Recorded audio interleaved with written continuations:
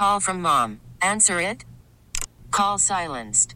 Instacart knows nothing gets between you and the game. That's why they make ordering from your couch easy.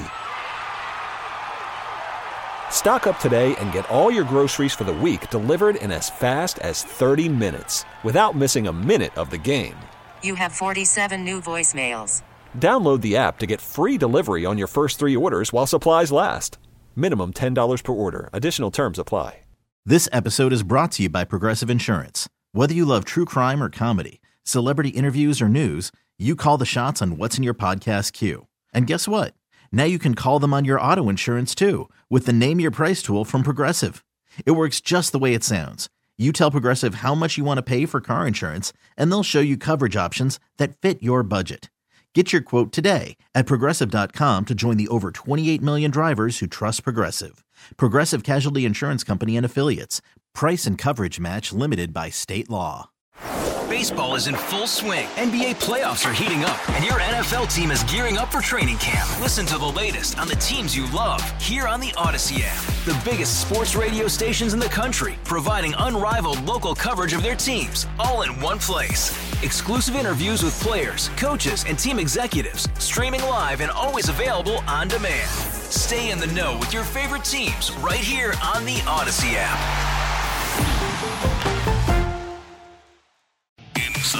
Inside Access with Jason LaConfora and Ken Wyman.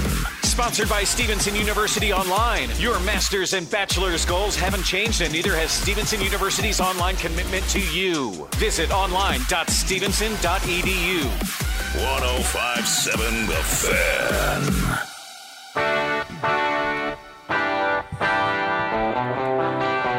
Orioles lose last night 11-7 in 10 innings. They lose 2-3 to the Reds. Off today. They take on the Twins tomorrow at Camden Yards.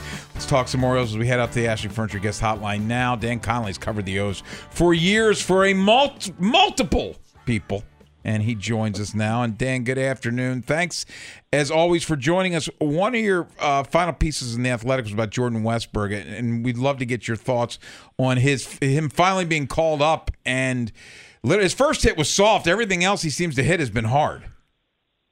Yeah, he's an impressive guy. I didn't really know that much about him and had a chance to sit down with him. And, the thing that struck me, Buck Britton, the AAA manager, said that he doesn't think there's anybody on the team that wants to win more than Westburg.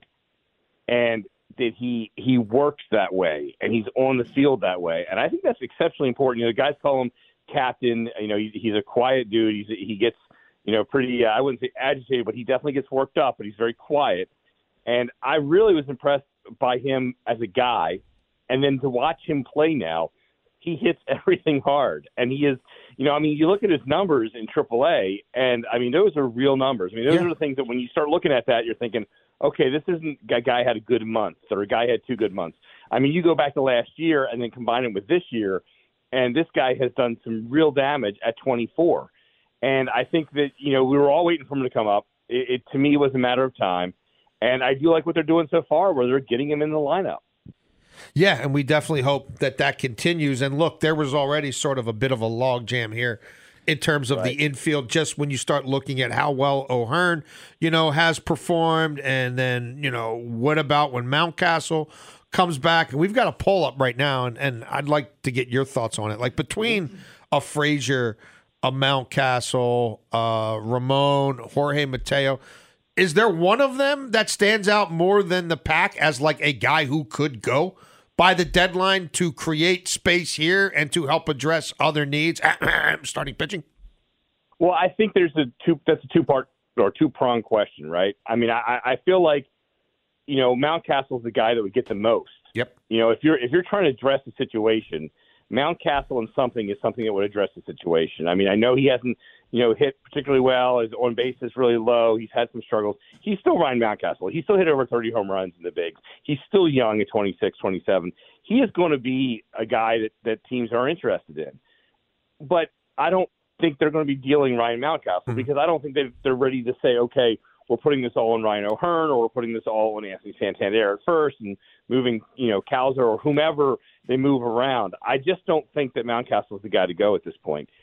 I have been, and I remain as such, a Jorge Mateo stalwart. Mm-hmm. I think what he does defensively is so important and has been so important for this pitching staff that I don't like the idea of getting rid of him.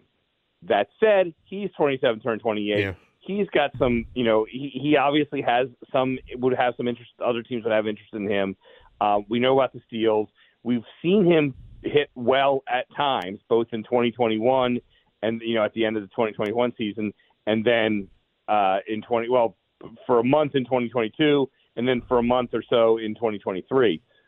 But a season's not a month, and you're now wondering what the situation is between, say, the defense of either Henderson or Westburg out there at short, and that of Mateos. Mateos is better, but how much does the offense play into that as well?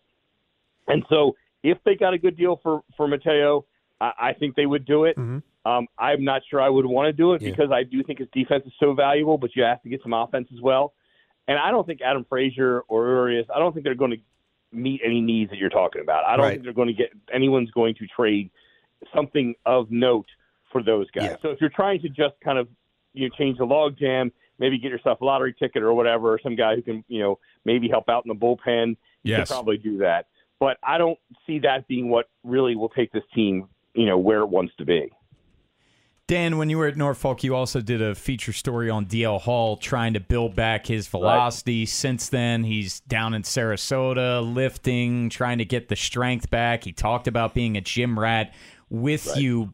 We had Matt Blood on the program an hour ago, and he was non-committal when I asked him if they plan on building him up to be a starter again this year. Do you think he's destined to be in the bullpen when he does get up here this year?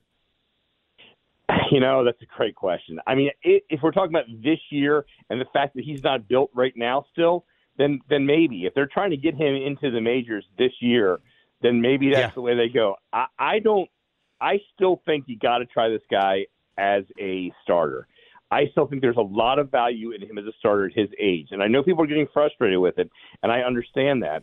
But I still think that the value of this guy, number one, is the starter, and number two is his, back-end relief guy. But I think, I guess it all depends what it all looks like, what Vespi and Zimmerman and Aiken, what they can provide as far as relief help in the second half. But I still believe that DL Hall can be a starter. And I understand people look at the two particularly plus pitches and say put him in the in the bullpen, let him ratchet up to 97 or 98 or 99 and just leave him alone for an inning or two. But the bullpen's not easy either, guys. I mean, especially when you're talking the way this team has used their bullpen and how often it has. Put on your GM hat, okay? Yeah. You're Mike Elias. We're careening towards the deadline. We're not going to get to see a ton of Grayson Rodriguez between now and then, in all likelihood. I think we know what Kyle Gibson is.